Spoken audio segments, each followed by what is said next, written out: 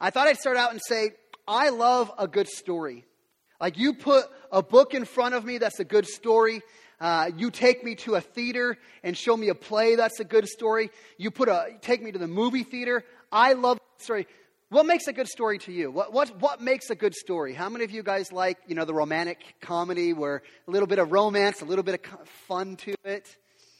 Some of you are into like I want to see zombies, and that makes a good story. There's a zombie in the movie. Yes, okay. For me, what makes a good story to me is I want to find characters that I connect with. I want to look at a story, and if I can see characters and think, man, I could picture myself in that person's shoes. Or I can look at this story and I can say, man, you see that character? I know who that person is. I don't like that person. I want to avoid them at all. I like to find a story and find where I fit into the story, who I connect with, who I can relate to. And so last week, I sold one of my kidneys, and I took the 5 of our kids and my wife. We went to the movie theater, because that's what you do when you go to the movie theater nowadays, is you sell a kidney, and that's how you pay for the ticket. So I sold a kidney. There's still one left. And we went to the movie theater and we saw The Greatest Showman. Has anybody seen that movie? That is a great movie, and I'm not going to spoil it for you, I promise. But I'm watching this story and I'm getting sucked into the story. Okay? If you don't know the story, there's some relation, at least when I see the story, I relate the story to our day and age today. Okay? So the story of The Greatest Showman is about this guy by the name of P.T. Barnum, who created the Barnum Circus. Okay? And you're introduced to this character, Barnum, and this guy, man, you can't help but be like a fan of his. You watch how they tell the story. This guy's just a little bit different than everybody else. He's unique. He's a unique character. He just lived a little bit different. He was a little charismatic. He came from nothing and became something. And you can't help but root for this guy. You can't help but watch this story and think, man, Barnum, man, I'm for him. He's awesome. I want to be like him when I grow up. Maybe some of you not. And here's where the rub of the movie starts to happen is Barnum, he creates opens the Barnum American Museum with all these weird things happening inside of it. And he starts getting some success. He starts being successful at what he does. But the problem is the successful establishment around him. The people of high society that we would deem as being a success, they're kind of looking at Barnum and they're kind of thumbing their nose at him, saying, no, you are not a success. Even though your circus is growing, even though you're attracting people, you are not a success, because we get to define what success is. We say success is high class. We say success is drinking your champagne with a pinky up. We say success looks like this and does this. And so they're saying, essentially, Barnum, I don't care how big your company grows, you are not successful unless we say that you're successful, defined by our definition of success. And so this is where, in the middle of the movie, you see Barnum, you see him begin to conform. You see him begin to give in, to cater, to seek the approval of the successful establishment that has looked down on him for so long, that has thumbed their nose at him. And this creates this conflict where you have this character who's just a little bit different than everybody else, and that's what draws you to him. Then the pressure becomes to conform, to be like everybody else. And this becomes a conflict, and I'm not going to tell you how it's going to turn out. I'm going to make you sell your own kidney and go watch the movie yourself, so you can see what happens as he has this pressure to conform. But have you ever felt that pressure from society around you? From your family, from the culture, to conform to what they define as being success?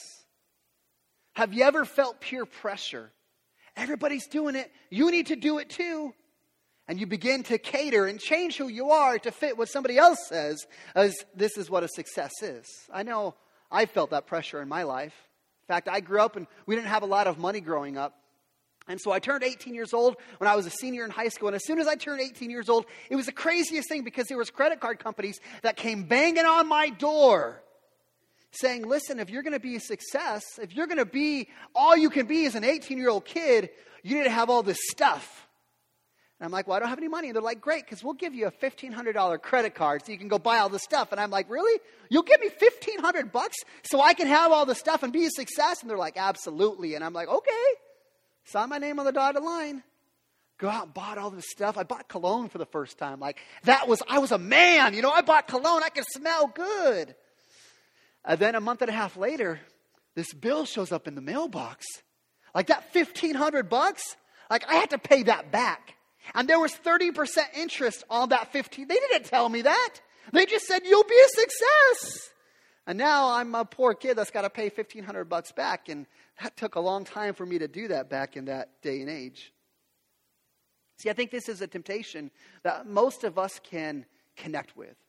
This idea that we need to conform to what somebody else says as being a success. We have to fit somebody else's definition of what it means for us to be a good person, to be a success, or whatever the case has to be. And this is where we can connect this to this movie, The Greatest Showman. Because if we are a Christian, if you are a Christian in here today, you are supposed to look a little different than the people around you. You're supposed to live a little bit differently. You're supposed to raise your kids differently. You're supposed to talk a little bit differently. You're supposed to do business a little bit. You're supposed to love differently than everybody else. You're supposed to love not for what you get in return, but for what you can give. That's our motivation to love. And so as a Christian, we are to live and look a little bit different than the people around us. And what happens is society puts their expectation on us. They're going to say, listen, your success, it isn't inward. Your success isn't in faith, it's external. It's how you look. And so this expectation that's on us begins to change the way that we view success, and we begin to pursue those things. We want to have good kids who never do wrong. And so we put this pressure on our kids to fit this mold of being the perfect kid, because that dictates how people view me as a parent. We think success is having the big house with the big yard and the 2 or 3 car garage. That's the success, right? We think success is that yearly vacation to go see the mouse, the pilgrimage to see the mouse. We think success is having all the latest gadgets, all the latest toys, the newest car, the 4K resolution TV, widescreen. I don't even know what the modern TV is nowadays. 4K, high def, whatever it is. They say, listen, if you're going to be a person of faith, that's okay. Like, you can have some of that faith, as long as your faith still feeds our definition of success. If God helps you attain the external success that we're all looking for, then that's okay. You can have your faith, you just can't be crazy about it.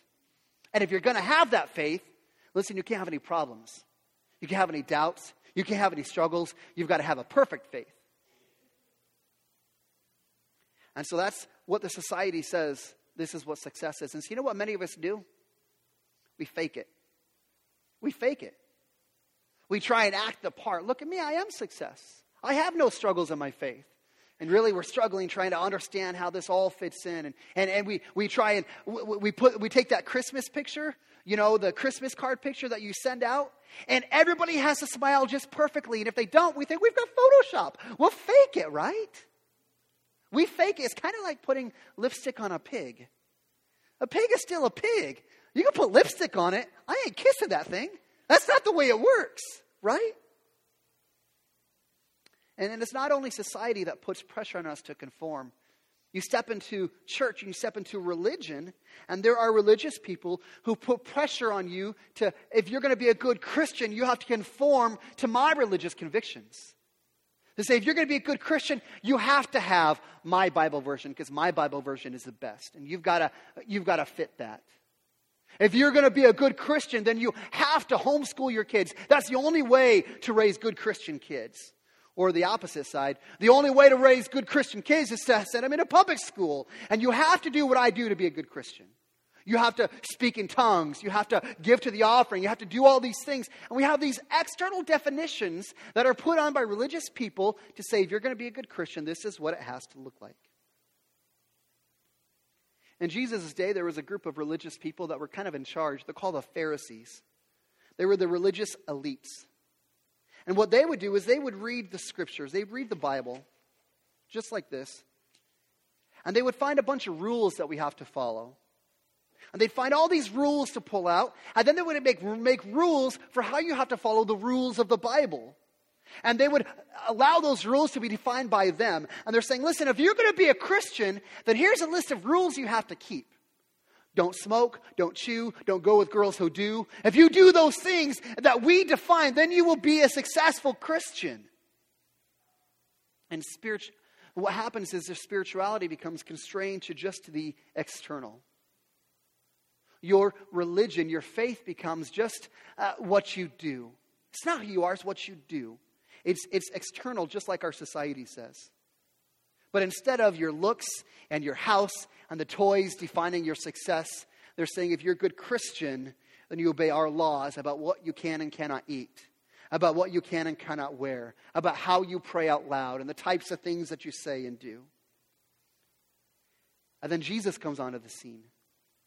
Jesus, remember, this is God in the flesh. This is God come on a rescue mission to redeem us from our sin. And Jesus comes and he grows up in this church culture. He grows up listening to these religious leaders saying, listen, here's how faith works. You have to do all these things that we say you have to do. And if you do those things, then you can be like one of us. And you can be a spiritual person like us. And Jesus grows up in that culture. And you can imagine Jesus looking around saying, this is not what we intended. This is not what God intended. Because our faith is never about what we do. Our faith is about who we are. And here you've got these people who are conforming to the religious rules of the day. And they're missing the thing that makes their faith unique. Their faith in God unique. And it's the heart. In fact, Jesus, as he's looking around at this society, this culture that he grew up in, he says this in Mark chapter 7. He said, these people honor me with their lips. They can say all the right things. They can do certain things, but their hearts are far from me. Saying this is not the way that God intended. Jesus, 30 years old, he starts his ministry. He starts his ministry and he begins teaching the people about something new. He begins teaching the people about something called the kingdom of God. He starts preaching about the kingdom of God. The kingdom of God is at hand. You need to be a part of the kingdom of God. And he goes around and he's healing people of all sorts of diseases. The lame man who can't walk, he heals him and the man walks. The lady with, or the guy with leprosy, he heals the leprosy. The guy that was dead, he raises back to life. He does all these miracles and he's at the height of his success. People are following him all over the place because of the miracles he does and because he is teaching something different. In fact, the people say they listened to him because he was teaching as one with authority, as opposed to the scribes and the Pharisees who were teaching like they were trying to make it all about themselves. Saying, Jesus, something is different about him. And he's at the height of his success. And this sets the stage for Matthew chapter 5, introducing the Sermon on the Mount. In fact, the people follow Jesus anywhere he went. And he takes them out of town. He takes them out into the country. And he climbs this mountain. And here's the beginning of the Sermon on the Mount. This is the greatest sermon ever told from the lips of Jesus himself. Matthew chapter 5. The words will be on the screen behind me. Verse 1 says, seeing the crowds, Jesus went up on the mountain. And when he sat down, his disciples came to him. And he opened his mouth and he taught them, saying this. So here's the scene. Jesus has all these people following him because they want to hear about this kingdom he's talking about. They want to hear about how he's talking about faith completely different than what the religious leaders had talked about. And so they're following him and he climbs up the mountain and all the people sit down and he begins to preach the greatest sermon ever told. And you can imagine as he's getting ready to preach this sermon, he's thinking about what the religious people are telling everybody. Hey, if you're going to be religious, you've got to follow our rules. If you're going to be a good person, you're going to follow my rules for what we define as external rules for what we define as being a good Christian, a believer. And you can picture that as a backdrop for Jesus getting ready to teach this sermon. In fact, if you were to summarize, what is the Sermon on the Mount all about? I would say that the Sermon on the Mount is a compact, fixed theology of what it looks like to belong to the kingdom of God. It is a fixed, resolute, clear theology of what it looks like for a person to belong to the kingdom of God. See, belonging to the kingdom of God is not something you claim. It's not a title. What Jesus is going to do is he's going to give us a picture of what it actually looks like. He is going to combat the cultural expectation that the Pharisees have said, if this is what it means to belong to the kingdom of God. He's going to say, this is actually what it means. This sermon is going to be not live like this and you'll be a Christian. Not do these things and you'll be a Christian. The sermon is all about, because you are a Christian, you should live like this. This would be defined as characteristics of those who belong to the kingdom of God. In fact, as we look at the Sermon on the Mount, it is probably the most penetrating section of Scripture that any of us can ever look at. It's kind of like giving us an X-ray of our lives, exposing whether or not we are truly a follower of God, or whether we have just conformed to the religious rules of the day. In fact, this might be an antidote to the pretense and the sham that plagues modern Christianity. And this is my prayer for us, is that we would allow the sermon from the lips of Jesus himself, the greatest sermon ever told, that we would allow it to penetrate our hearts, to expose areas that we are focused on doing instead of being, to lift us out of the conformity to religious rules, and to change our hearts to begin to act like the people of God, to actually being the people of God. We don't have to fake it. We don't have to put lipstick on to say, look, I'm pretty. But we would actually allow God to change our hearts into being the people of God. And what Jesus is going to do is he's going to start the first 12 verses, and he's going to teach something called the Beatitudes. Beatitudes. You say, well, what is beatitude? You won't find the word beatitude in your Bible. It actually comes out of the Latin Bible. And what it means a state of blessing. Meaning the people who have these characteristics in their life, they will be blessed by God. They are the ones who are blessed by God to be a part of the kingdom of God. And I think it's so significant that Jesus, as he's getting ready to start the sermon, he starts right here at this thing called the Beatitudes. It's so important because there is a difference between doing Christianity and being a Christian. Can you understand that? There's a difference between us doing Christianity and actually being a Christian. Remember the religious leaders of that day? They were saying, hey, you need to do this. You need to do that. You follow the rules. And if you follow the rules, then God owes you eternity. God owes you because you're such a good person, because you've earned it. And the Beatitudes are going to completely flip the script on that idea. Notice it's called the Beatitudes, not the Do-attitudes. In fact, if you were to summarize what the Beatitudes are all about, here's what I want you to take away. If you miss anything, I want you to take this away today. Christianity is not what you do. Christianity is who you are. Christianity is not what we do. Christianity is who we are. Listen, which of those is easier to do? Is it easier to have a list of rules to follow? Or is it easier for us to change who we are as a person? This is not what we would expect when Jesus is going to talk about Christianity. But he's going to teach us that the kingdom of God isn't just about the externals, isn't just about what we do. Christianity is about the internal, it's about who we are. Listen, here's the good news. Because there's some of you in here, you're like me. You're a little bit broken. You don't have it all together. You drop the ball. There are times that you struggle with doubt. There are times that you struggle in your faith. There are times that you go through hardships. Listen, if that is you, listen, the Sermon on the Mount is written as a comfort for you, as hope. Because a reminder, the kingdom of God is not about what we do. It's about who we are. The kingdom of God is not dependent on what you do. And that's good news. Because I don't know about you, but I don't ever feel like I can ever measure up.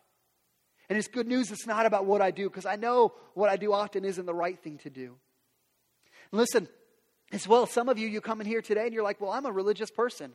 I follow those rules. I'm a good person. I go to church every Sunday. I give money to the offering. I give money to the guy standing on the street corner. I'm a good person. Listen, if you're a good person in here today, this message is going to be relevant to you as well, the Sermon on the Mount.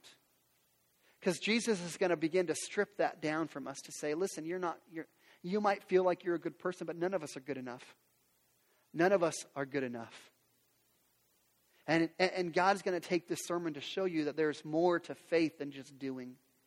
There's more to faith than just being a good person. We jump into the Sermon on the Mount. We're going to see this word 9 times in this text, this word blessed. See this word? You see it in verse 3 and 4 and 5 and 6 and 7 and 8 and 9 and 10. You're going to see this word blessed again and again and again. Question is, I think it's important for us to define what this word means. What does it mean to be blessed? What does it mean to be blessed? Is that where we get a new car? Is that where we get a grande Americano at the coffee shop and put it on Instagram and say hashtag blessed? Hashtag blessed, right? I think it's got to mean more than that. I mean, yes, I do think it means to be happy, to be fortunate, but that definition, just to be happy, is not enough. Because happiness is a subjective. Happiness is a feeling, right? So you can put a Dr. Pepper in my hand, and you can put a Seahawks game on the TV, and I'm happy. Hashtag blessed. Okay, but guess what happens? That game's going to get over. The season's going to get over, and that Dr. Pepper's going to run out. And then I'm not blessed anymore. I'm not happy anymore because it's gone, and I'm waiting for the next one. I need the next one. Okay? And so when he says you're going to be blessed, he's not talking about how people feel, because feelings come and feelings go. When he says blessed, this is an objective statement about how God feels about them. When he says you will be blessed, that means that you will be approved by God. That's what being blessed means, is that we are approved by God. In fact, I love the way that Max Lucado, who's a pastor in Texas, he says the word blessed is to experience the applause of heaven. Kind of beautiful picture. Blessed is experiencing the applause of heaven. You are approved. You are accepted. See, blessed means to be greater than just being happy.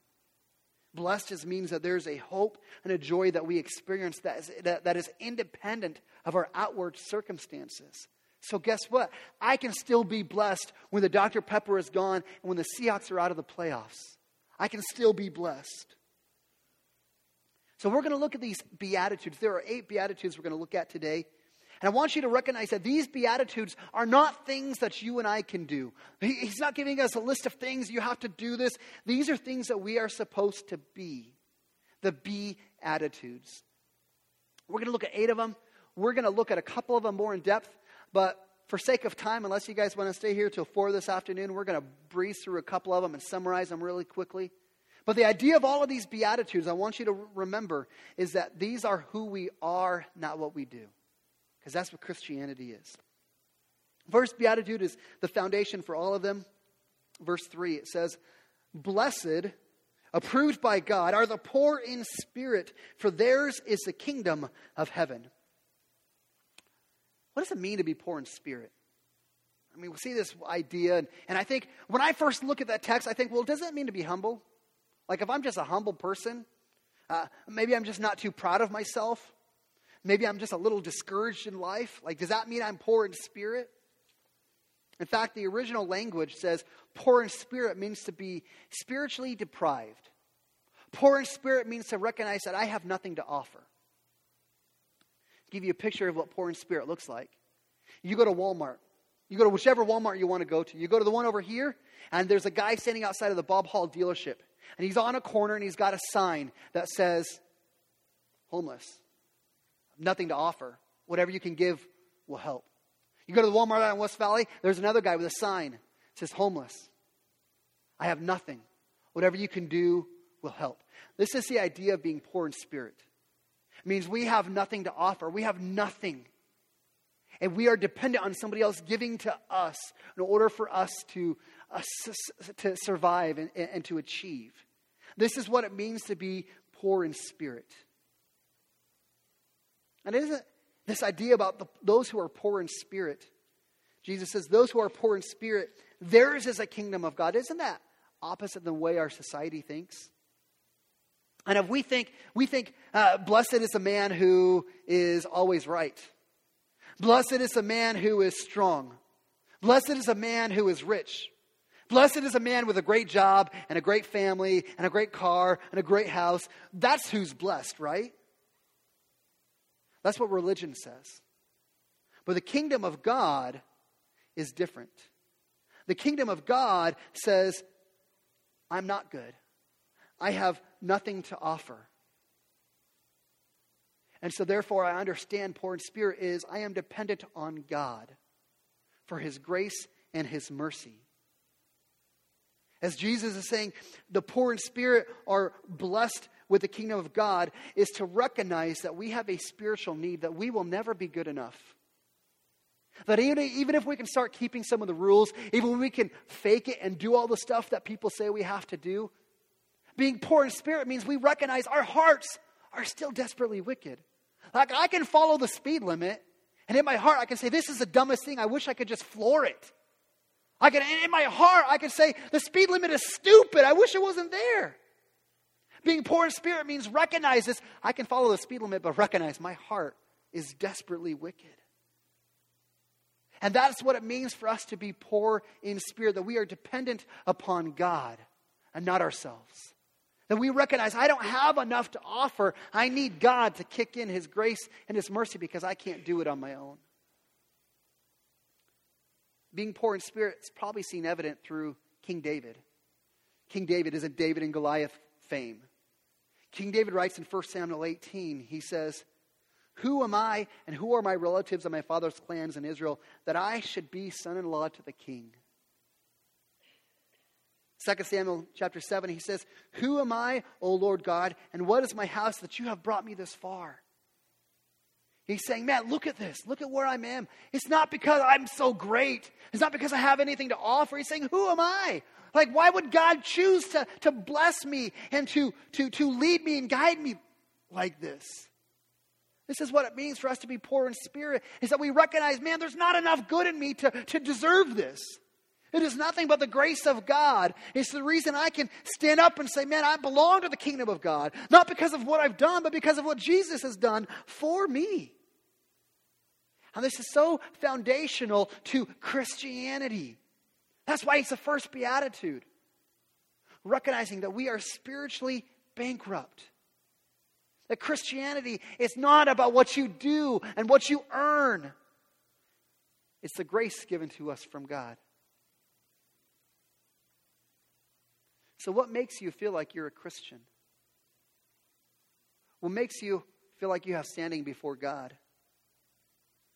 Is it because you are a good person? Is it because you go to church? Is it because you don't swear? Or is it because you recognize that I have nothing to offer and I need someone else to do it for me? In fact, I need Jesus. This is a posture of faith. This is a posture of our heart in Christianity. That we are poor in spirit, that we are dependent on God's grace alone for our standing in Him. Blessed are the poor in spirit, for theirs is the kingdom of God. Second beatitude, I call this a funeral verse, because if you go to a funeral, you're probably going to hear this verse being read. Verse 4, blessed are those who mourn, for they shall be comforted. And listen, that verse is true. If you've lost someone you love, if you've lost a job, you're dealing with a medical scare, you've got depression, anxiety, listen, you're not overlooked by God. God is with you. God will comfort you. But listen, this verse means so much more than just that. It goes beyond that. When he says, blessed are those who mourn, he's specifically tying it to verse 3 on blessed are the meek, or blessed are the poor in spirit. He's saying, blessed are the mourn. Those are the people who mourn over their sin. Those are the people who recognize that, sure, maybe they've kept some of the rules, but they know they haven't kept them all. And they mourn over their sin. They mourn over the fact that they can't do enough. They mourn over the fact that their heart is desperately wicked. I mean, I think about this. I think about when the Apostle Paul, when he wrote, man, the things I want to do, I don't do. Haven't anybody recognized that? Like, there's things you should do, but you just don't do it. And things, man, the things I don't want to do, those are the things I do. Anybody recognize with that? Like, I look at when Paul says that, the things I don't do, I do. The things I do want to do, I don't do. I look at him having a broken heart over that. Like feeling extremely guilty. Like, God, I'm sorry. I don't know what's wrong with me. I'm mourning over it. This is what it means when he says, blessed are those who mourn. Blessed are those who have the guilt over their sin. Listen, there is a tremendous amount of freedom. There's a tremendous amount of freedom for you and I when we can be honest before God, when we can be honest before ourselves, to acknowledge, man, I'm broken. Man, I've got guilt over this. I'm not just going to pretend I'm okay. But man, I recognize I've got sin and I'm mourning over it.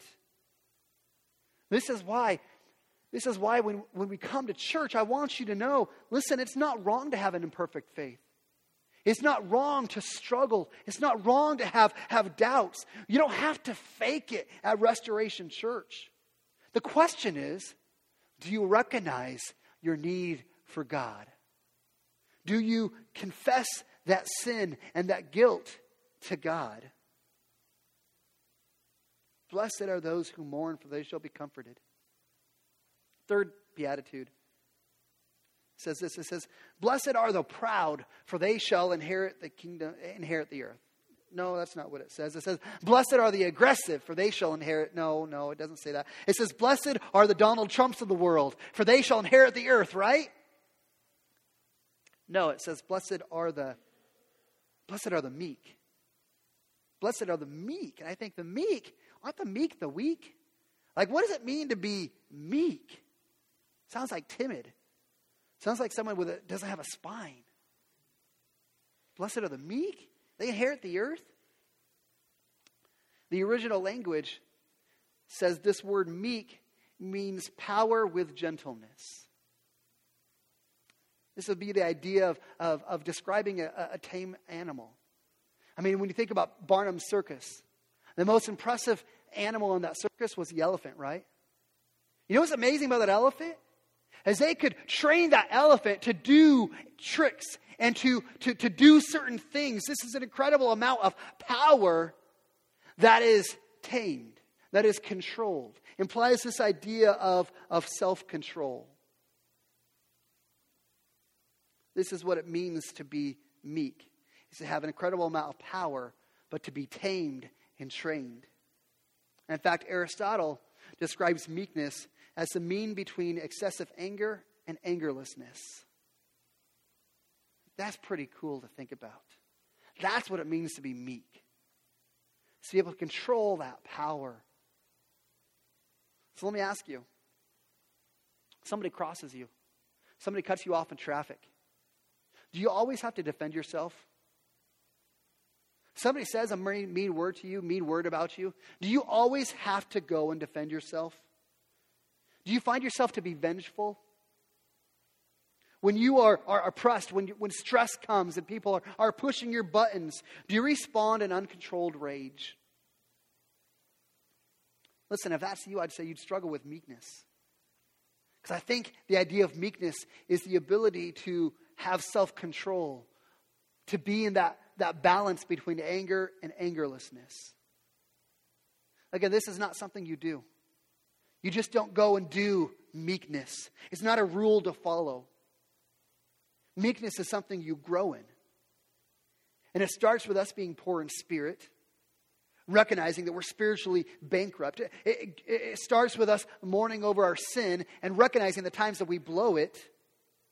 And that's when God begins to work in our heart, to reshape our heart until we become meek. Fourth beatitude says, blessed are those who hunger and thirst for righteousness, in verse 6, for they shall be satisfied.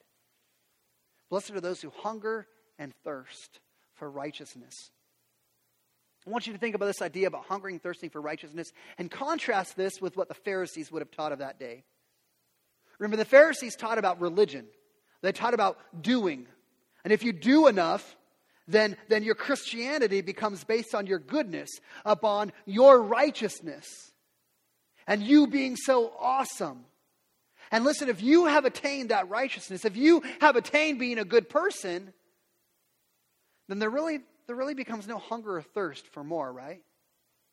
Like if you approach God and say, God, I've done all these things for you. I'm a good person. You owe me.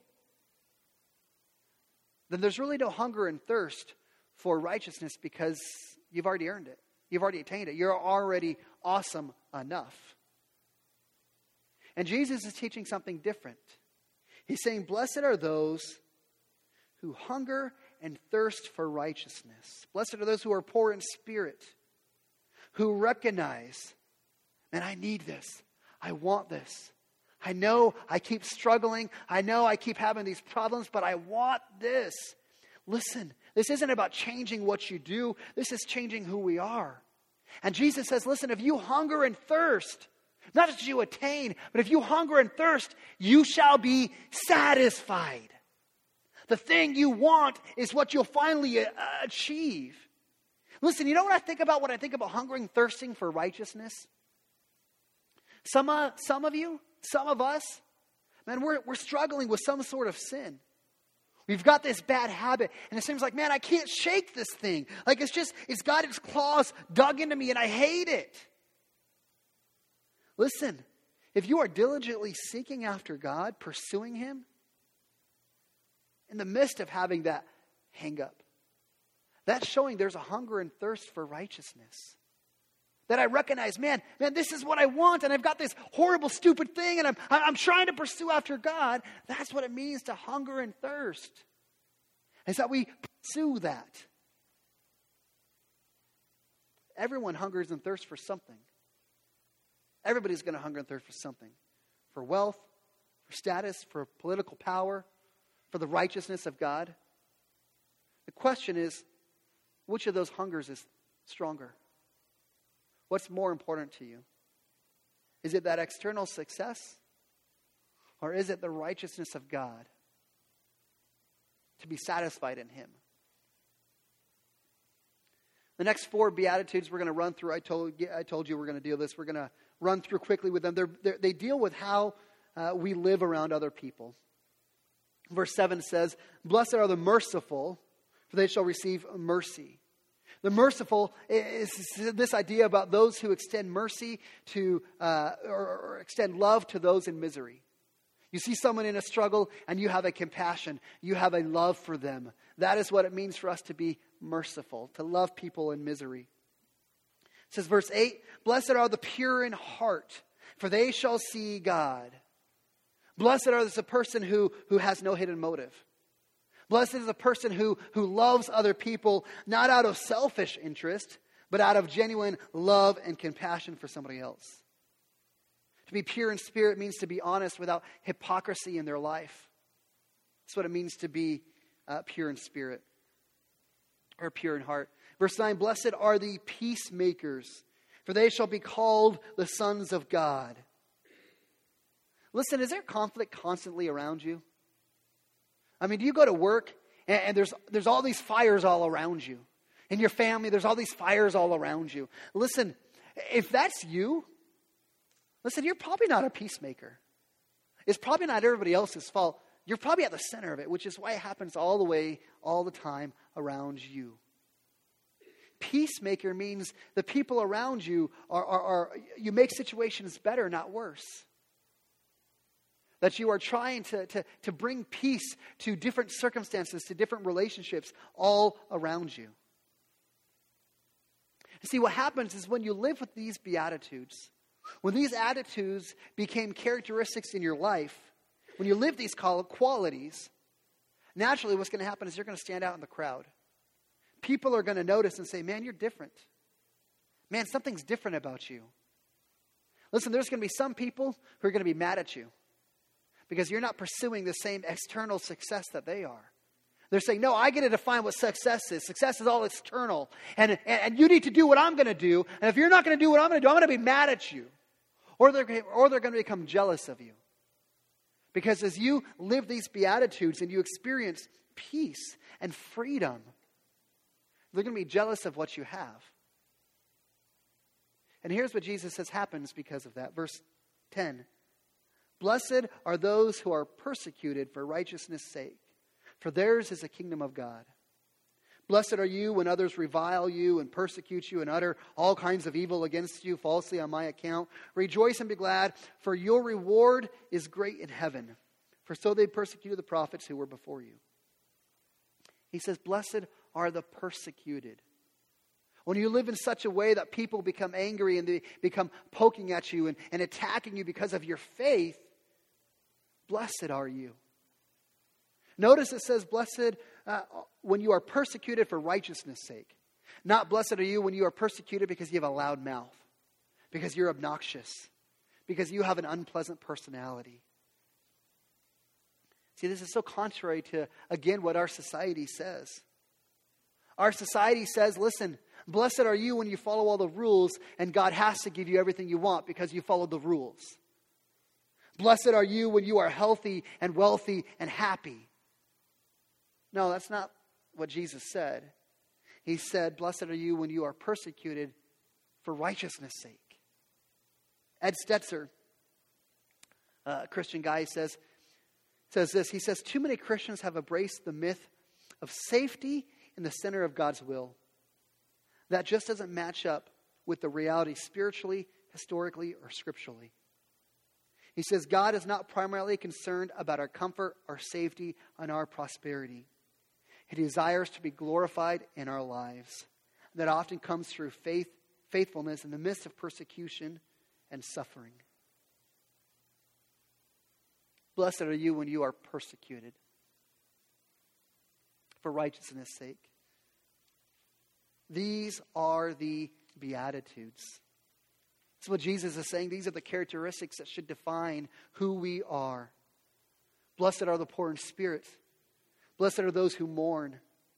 Blessed are the meek. Blessed are those who hunger and thirst for righteousness. Blessed are the merciful. Blessed are the pure in heart. Blessed are the peacemakers. Blessed are those who are persecuted for righteousness' sake. This is the greatest sermon that's ever been preached from the lips of Jesus himself. And what he's saying to us, listen, the kingdom of God is not about what you do, it's about who you are. The kingdom of God is not about doing, it's about being. It's not about acting the part, it's about being a certain type of person. Listen, I look at that list, and I just ask you this question, does that describe who you are? Are you poor in spirit? Do you mourn over your sin, over your brokenness? Are you meek? Do you have a hunger and a thirst for the things of God? Are you merciful? Are you pure in heart? Are you a peacemaker? Listen, I don't know about you, but I look at this list and I'm a little bit overwhelmed. Maybe you're better than I am, but I'm not sure exactly how I add up. I think there's some of those that I struggle with. But here's the key. Here's what I want you to catch. Jesus keeps talking about the kingdom of God, the kingdom of God, the kingdom of God, the kingdom of God. He's going to say it again and again and again. And what does it mean to be in the kingdom of God? And I try to think of a picture, of a word picture to help you understand that. And this is the best I came up with. My wife and I, we've got 5 kids. And in some regard, our 5 kids are a part of the Diet kingdom. I'm not trying to be arrogant or egotistical. Again, I just want you to have a picture of what it means to be a part of the kingdom of God. We've got these 5 kids. And one of the things I say to my kids, listen, Diets, we're Diets. We don't do that. We do certain things a certain way because we are Diets. It's who we are. So I say we serve people. This is what we do. We love one another. We forgive people. We laugh. We cheer for the Seahawks. This is who we are. Because you are a Diet, this is who you are. This isn't just what you do. Listen, I'll tell you what.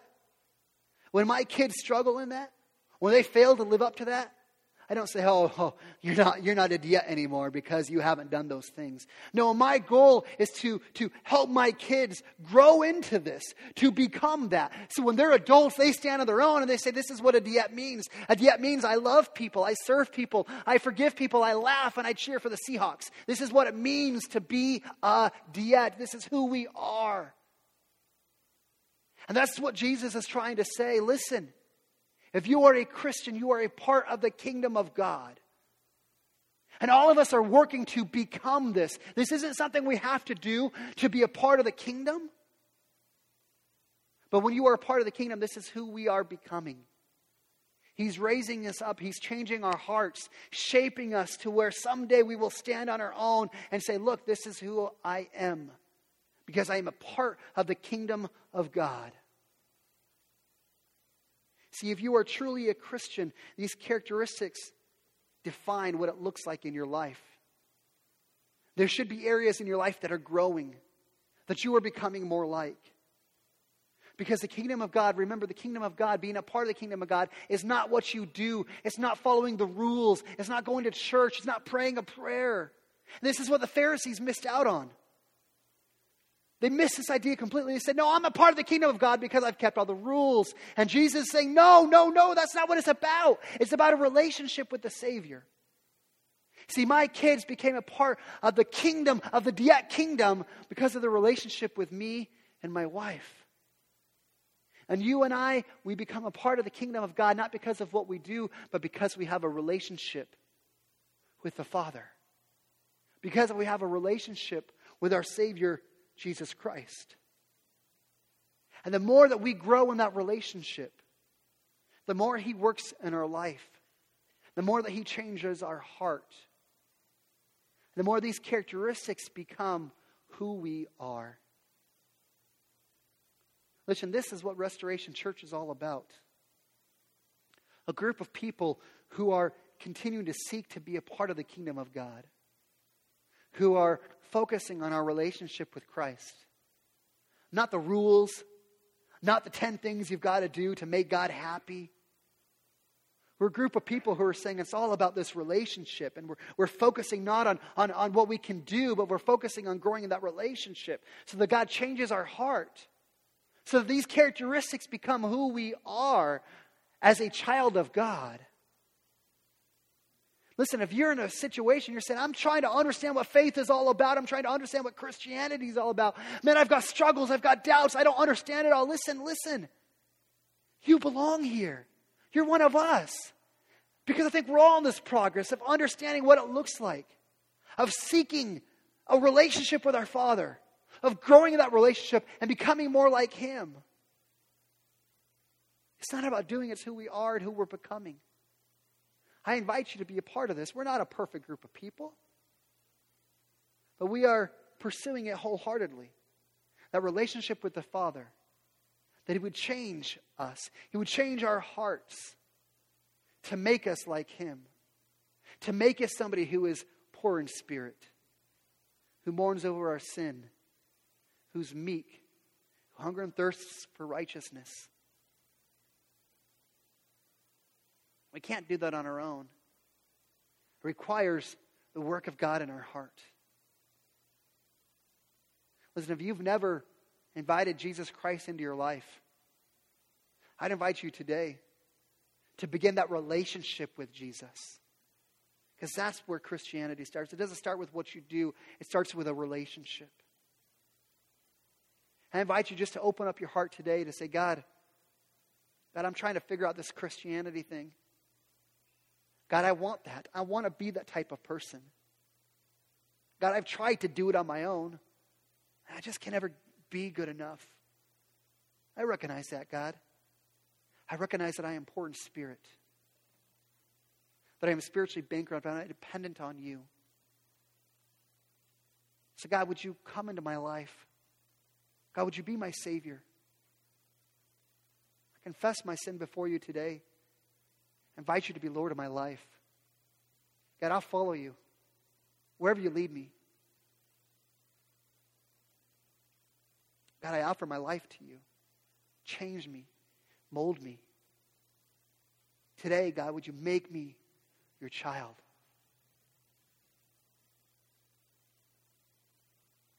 Because we can't be the type of person unless we have that relationship with God.